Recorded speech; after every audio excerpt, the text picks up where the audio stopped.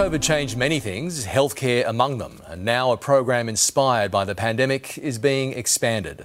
It seeks to ensure those in the state's far west can receive first-class treatment.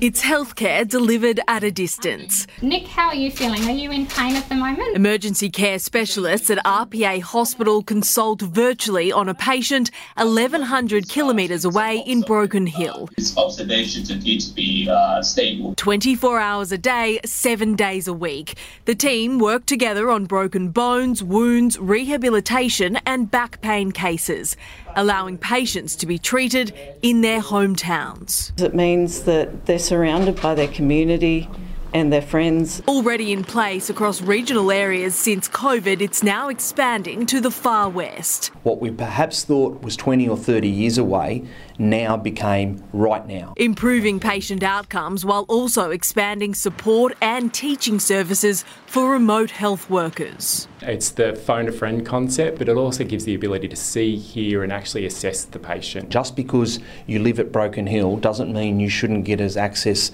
to as good as healthcare as those living in Bondi. Taylor Aiken, 7 News.